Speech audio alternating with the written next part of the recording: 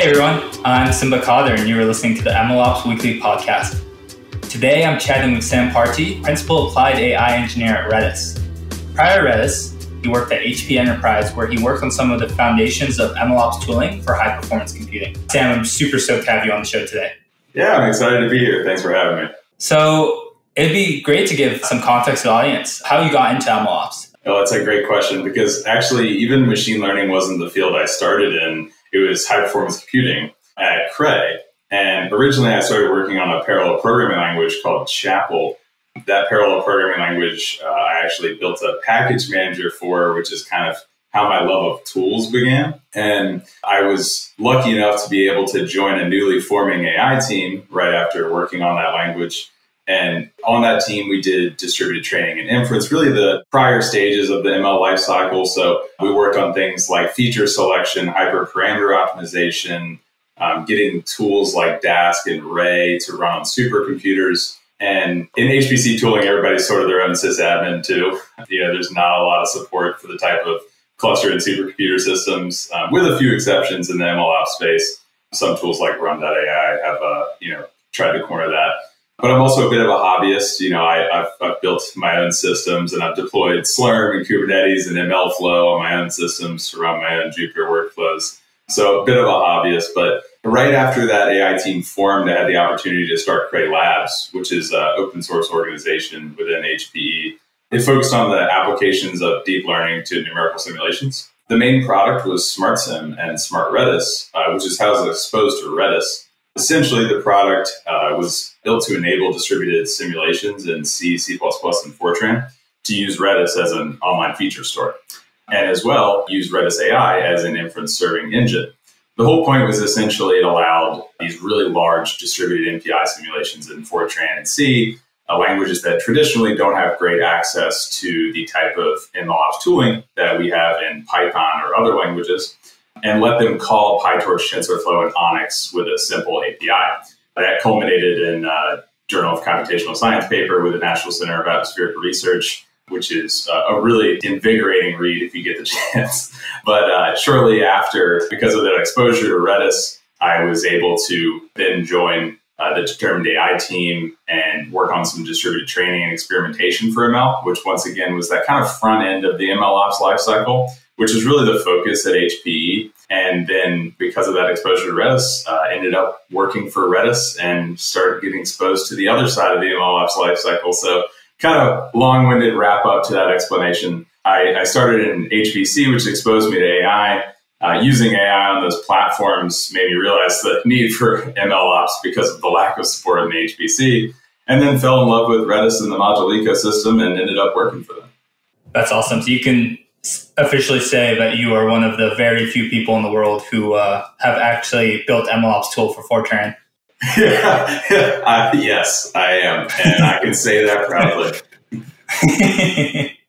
Well, going into that, going from Fortran, C, kind of like that world in HP to now in Redis, where Redis is used all over from, I guess, very tech-forward companies to kind of literally everywhere. How's your perspective on MLOps changed? Well, it's really interesting. So at HPE, it was more, like I said, the front end of the life cycle. So experimentation with platforms like Determined AI or distributed training. You can think of frameworks like Horovod, or we were doing distributed HPO and trying to come up with new algorithms to do HPO more efficiently across, let's say 100 nodes where each node has a 48-core CPU and 4 V100s. So scheduling all of that and job scheduling and working with workload managers like Slurm and Kubernetes, doing all of that side of things, it's much less about the production aspect of machine learning. It's much more about the experimentation phase, the data loading,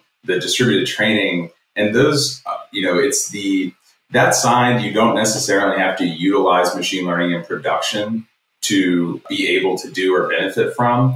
The other side, which I would say is more so the deployment data ETL side of things, that's really what I've found at Redis, and also and partly in the SmartSim work that I did where we used it as an online feature store. I was exposed to that there. And so from HP to Redis, I've been able to kind of transition from that experimentation phase and distributed deep learning over to really using machine learning in production and finding out ways to use it more efficiently. That's really interesting. It's almost like a lot of focus, even in the tooling, has moved from training towards production, just as people have. Yeah, totally agree. Taking a step back, like how would you, because MLOps means so many different things. We talk about experimentation, we talk about production, and there's, I'm sure, many, many other kind of slices that all fit into MLOps. How would you define MLOps? Yeah, so this one's interesting. Kind of like I was saying, it goes in stages, you could say. It's like data operations, which I would consider to be like processing, cleaning, analysis, feature extraction, engineering, etc. Then the experimentation, so training, model selection, testing. Then deployment, inference, feature storage, monitoring. And then data ETL, which kind of glues them all together, which are the APIs for the ingest, storage, and retrieval at any of those stages. And well, even though I said stages, it's more like nodes in a graph, because at any stage or node, you could need to go back to a prior stage or, advance to a new stage and do any of those stages, multiple times in parallel with different data sets. And all of that needs to be systematically monitored, scheduled, tracked. And that process regularly has to be examined with a fine-tooth comb. And here's my definition. What I would consider MLOps to be is the study of maintaining many of those such graphs to better achieve some type of business value from the utilization of machine learning, usually within some type of team or organization over time. And so kind of breaking that down, there's not a team that's putting machine learning into production that's just putting one machine learning model in production. So that's when I say many of those graphs, that's kind of what I mean. You need the tooling to be able to deploy many models at a time, test many variants of those models across different groupings of your users, track those systematically, and regularly examine them and have the tooling and the systematic process to be able to actually examine the data that's coming out of that process. And then again, with a team organization, when I was working with Determined AI, I got exposed to that team mentality where you don't necessarily, it's much harder to have business value come out of machine learning in the team organization if your platform doesn't encompass that team. If everybody's siloed in their own area, doing their own thing, it's much harder to drive business value from actually deploying machine learning because you're going to lose a lot of your learnings in the process. And so lastly, over time is another thing, because MLOps really only rears its head in its need when you do something again and again and again, because like I said, that process needs to be iterated on and improved. And if you don't have the tools to track it, it becomes wildly unmaintainable endeavor. Yeah, I have kind of a similar view. I've always say that MLOps is about workflows. It's not about specific parts of, a lot of people think of MLOps, I think, as infrastructure. Like, oh, I need this thing. This is MLOps. But MLOps, to me, sure, it requires infrastructure. It has to play nice with infrastructure, but it's more of a workflow problem. We just need a way to, you mentioned the DAG idea of having that connected graph, but the DAG is just one of many workflows. Every company has different workflows. Every model's like a computer vision model. How you kind of work with that is going to look completely different. Beyond the actual like algorithms you use, even just like how you label, how like problems that can occur in production, how you monitor, everything just looks different. And so you need, and if you're, huge company like HP or something versus you are maybe a dozen data scientists at some fintech company, it's just completely like governance, all these other things come in. It's all workflows, and your MLOps stack is almost a way to like solidify what workflow is. Absolutely. The infrastructure is the nodes of those graphs. And then, MLOps, like I like to say, is the abstraction on top of all of those edges and nodes and maintaining many of them. Just like you said, you're going to have more than one workflow. You talked a bit about like at HP, you're talking about training kind of the front end of the process. And then now at Redis, you kind of move towards the other side. You also just mentioned how like the MLOps is an abstraction over the nodes, the infrastructure. How do you think about experimentation versus production and MLOps tooling? Like how does it all kind of, I guess, what does a perfect MLOps workflow look like? Like how does it all come together?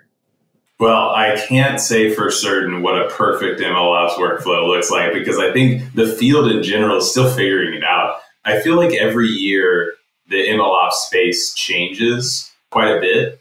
But there is a bifurcation of these kind of point solutions versus these kind of more encompassing platforms. And I think it's interesting, depending on the size of your team, just like you were saying, you could have a team of data scientists that, say like at HP, where there's so many employees and there's so many teams and so many groups doing so many different applications that it's really hard to get everybody on the same platform. So you might end up using more point solutions or specific platform for a specific problem because you can afford to build solutions around it with your team. You can afford to say, oh, we can take on this component and build our own version and maintain that over time because we have the engineers to do so. Whereas I think smaller teams or smaller companies, thinking about like the work on Determined here for the experimentation side, it's much more different because you have to have more of those features baked in because you're not going to be able to build everything yourself.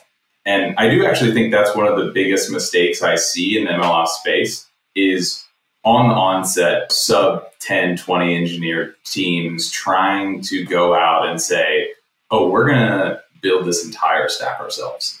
And really, that might have been the case. You might have needed to do that 5 years ago. But today, there's already so many solutions, especially in open source, that you can readily build on or benefit from or learn from to make your own product or use their product.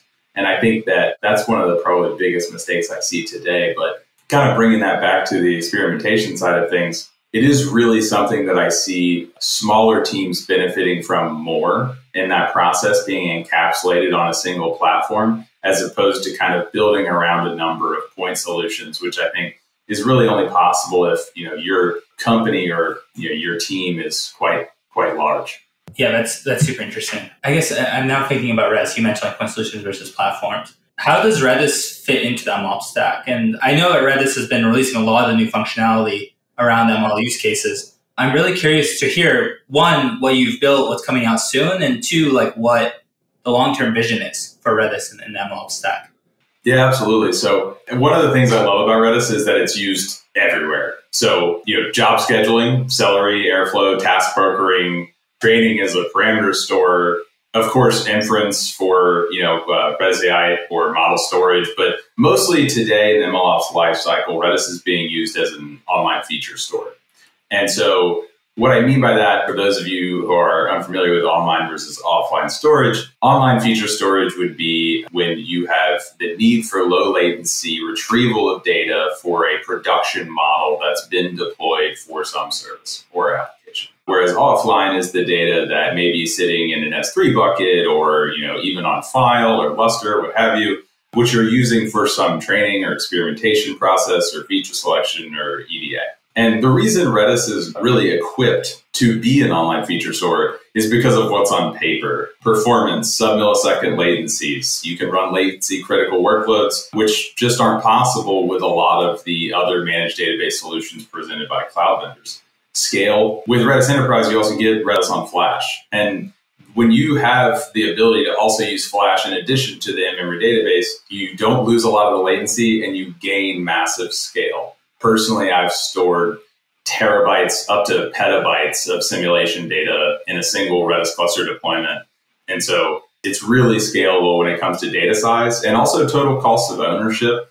And what's also really beneficial about being open source and being Redis is that if you don't have the engineers to manage maintaining your own Redis open source cluster, you just go sign up on TechTime and they'll manage one for you. Or any number of the open source or managed feature services that are out there that are building on top of Redis because of what's on paper. What's interesting to me, though, is what's not on paper.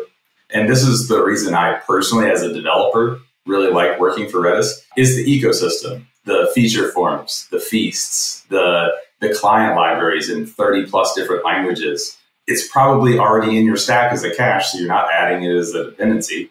The number of developers that are available to hire because they're familiar with Redis because of one other job that they've already done.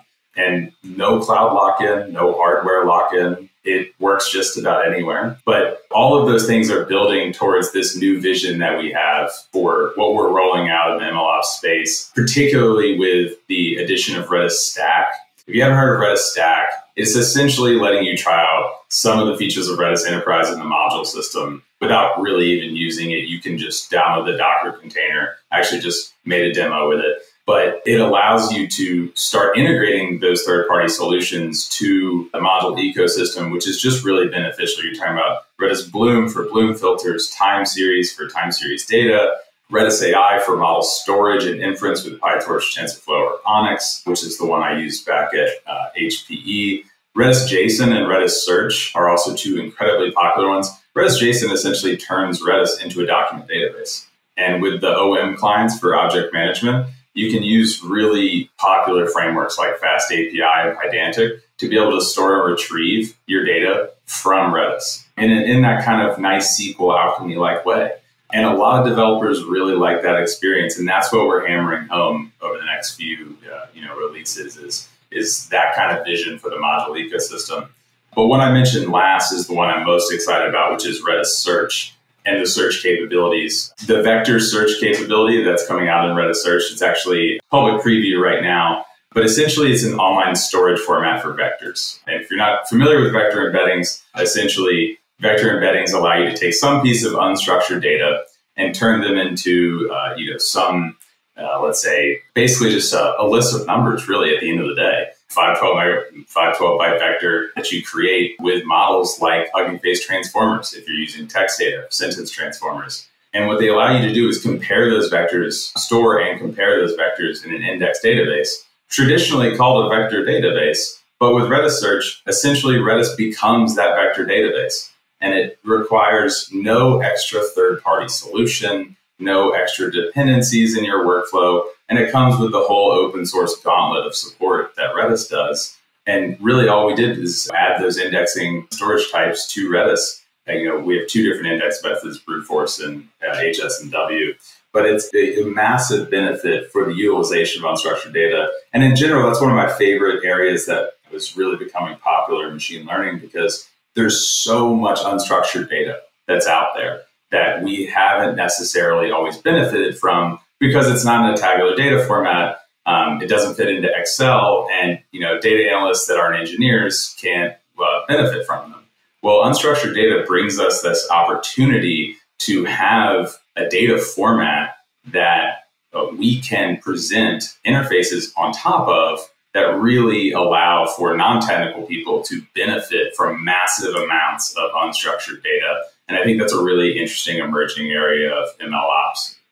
Yeah, it's so fascinating to watch all these different spaces and different kind of use cases. I mean, a vector database is something that I've probably had to build or hack together really probably 5 times in my career already when we open sourced a little thing in the space. And it was funny, even with the first release, which was very hacky, people were like, oh, thank God, I've built this 100 times. So I'm really excited to see Redis has kind of built something built into Redis. And it gets to the next thing I want to talk about, which is you already touched before on platform versus best in class. And Redis is interesting because when you talk about online stores and features, Redis kind of looks like a best in class style point solution. But a lot of the things you've mentioned adding kind of turn it into a data platform again. I'm curious to learn more about how you think the space will evolve in this platform versus best in class solution way, and how you even think about what an MLOps platform versus kind of connecting maybe a dozen best in class MLOps solutions. When does one make sense? When does ever make sense? How will it look like in the future? Will it all be platforms? Will it all be best-in-class point solutions? Will they coexist? Just curious to hear how you think about that. Yeah, so basically what's changed over the last couple of years in this bifurcation of point solutions and platforms is that people actually started using machine learning in production and driving business value from it. When that happens, there's a margin that MLOps companies can make from optimizing the ways in which other companies utilize and benefit from machine learning, hence the creation of MLOps companies. If that business wasn't there, MLOps companies wouldn't exist. And the thing is, what's happening is that these MLOps companies are also targeting smaller companies that can't do everything themselves. And so that's why you see both point solutions and platforms succeeding in the market, is because there's such a breadth of companies that are benefiting from ML that really there's so many different needs because of the different company sizes that are out there. And I don't think this is slowing down. I don't also think that one is going to win out over another. I think there's always going to be smaller companies and there's always going to be larger companies. And the truth is that both point solutions and platforms have a place in that market, especially if it keeps expanding, which we all know the TAM for this kind of market is going up. And so I do think that there will be winners and losers. I'm not saying that. But I think that there will always be a place for both types of solutions. Speaking about Redis, because obviously I know it well, is that Redis on one side can be your point solution. If you want to build your ecosystem around the bare bones of open source key value store, you can do so. If you want more of a platform, you can plug in 9 different modules and make it do exactly what you want to. And then it's your data platform. It can be your durable database if you want to. And so that is how I see a lot of these point solutions actually evolving, is that they will grow to outpace their own market that they've been successful in. And some of them will adapt and grow their feature set to the point where they can then become the platform. But I do think that some of them will stay that point solution and most likely succeed for a short amount of time until some better point solution becomes best in class. But I think both are around to stay for quite some time. More specifically, what is MLOps space in your mind? I mean, no one really knows, but I'm curious your perspective. How will it look in, let's say, 3 years, 3 or 4 years? How will it have changed? What do you think will be different? I do think that there will be more options that are affordable. That's the first thing. So there's a lot of things today that if you want the enterprise version of, take Determined or, any of these hosted services, you really need a reason or, like a system that is, quite out of the reach of some smaller companies. And I think there's also it's interesting, a few different players in this space, I think, makes sense to grow a lot more over the next 3 to 4 years. And I think there are roadmaps that I can see ahead of them that are very clear. Like, for instance, Hugging Face. I think they're making a really, really smart choice to basically become the GitHub of models. It's never been easier to pull down a pre-trained model and benefit from it. That is going to continue. I do know that, or I do believe that, I should say. I do believe that the open source push in MLOps will continue. More and more people are finding out ways to benefit from their product being open source and having integrations readily available because those APIs are available to other users. And an example like Hugging Face really shows you where that succeeds. Being able to use your Hugging Face model in an instant, benefit from it. At some point, you're going to end up giving Hugging Face some money. Somewhere down the road, you're going to end up giving them some money if you keep using it, because either that or their business value isn't there, or business plan, I should say. But no, that's something I do believe, is that especially those companies that are building communities around their product, especially like the model hub or repo or providing spaces for people to have discussions, that is really that stickiness factor that keeps companies around. And I believe those companies are doing the right things. With the ones with the really large open source ecosystems with lots of developers, they just don't go away. So I can tell you that I do believe those companies will stick around in the next 3 years. From a broader perspective, though, kind of backing out, I do think the MLOps space is definitely right now, there's lots of different tools that are trying to do a lot of different things. Some of them will become irrelevant because of the advent of new technologies. There will be, say, for example, that an exceptional model comes out that never drifts. I know this is kind of wild to say, but say that some researcher comes up with an idea that is a better version of XGBoost, and no matter what, it doesn't need active learning, it never drifts, it's almost perfect. Well, every model monitoring company takes a hit at that point. And that's just how quickly, and even though it's kind of a silly example, every one of these companies still has exposure to that kind of research coming out. And I do think that machine learning moves at that pace. I mean, the deluge of papers that I get into my news feed every morning that I'm trying to keep up with is just astounding. So I think that's the other side of things that I'd like to point out from a kind of higher level is that this research moves really fast and that some companies will find it hard to live in that world after that research comes out.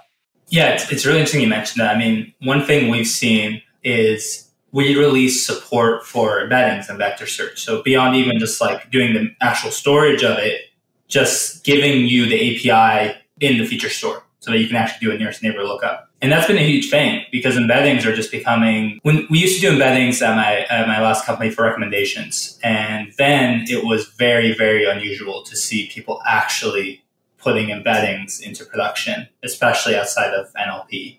And nowadays it's like everywhere. And there's even like arguments of in the future, like most architectures will look that way at big companies, especially that have the expertise and the scale of data to be able to pull that off.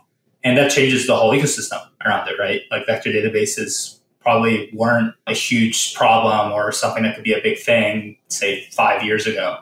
But now it's like, yeah, there was no embeddings. Like, where do I store in this? Like, I can just, But now it's critical. I mean, even back then, like having Annoy or all those libraries was plenty. And now it's like, yeah, they're just indexes. We need a whole database around it. And it is a really interesting space. It's because of that ease of use that people are starting to use it now. I mean, that you can take any text blob and a Hugging Face model and be like, oh, I have an embedding now that I can compare to the other thousands of embeddings in my data set and provide you some, similar piece of text for document retrieval or information retrieval. And every year at NeurIPS, there's 30 more use cases that come out for that kind of unstructured data. So it's really interesting to see the need for those vector databases kind of grow. Yeah, and it's been interesting to watch. I mean, obviously, Redis has been kind of a critical open source project for a long time now. And watching the ecosystem move from, the early MLOps companies were almost all proprietary. I'm having trouble even thinking of any that weren't.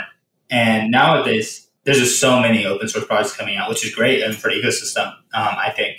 And yeah, I can definitely see how in the future, people like open source because it's almost freemium for engineers. yeah, that's a good way of putting it. And it's like, I own it. I own the data. Like, sure, I have to do more work, but I know I can keep using it for free forever. And if I have budget and, this product is critical to us and, this functionality that we need that's on the open core we need, we'll pay for it. So yeah, it's very interesting, and it'll be very interesting to watch all this play out. What are you most excited for? You mentioned quite a few things that you're excited about, but if you had to narrow it down to hey, this is something I'm most excited about right now in MLOps, what would it be? It's funny. I was looking at the feature form website, and on the website, there's a line that says, "The days of untitled 128.ipy notebook are over." And as someone who is getting into this field over 5-6 years ago from working on HPC, I'm really excited that that's over. Honestly, it's when I put together this vector similarity demo. It's actually on GitHub. It basically uses some pieces of Redis to do visual and semantic embedding search, or similarity, I should say.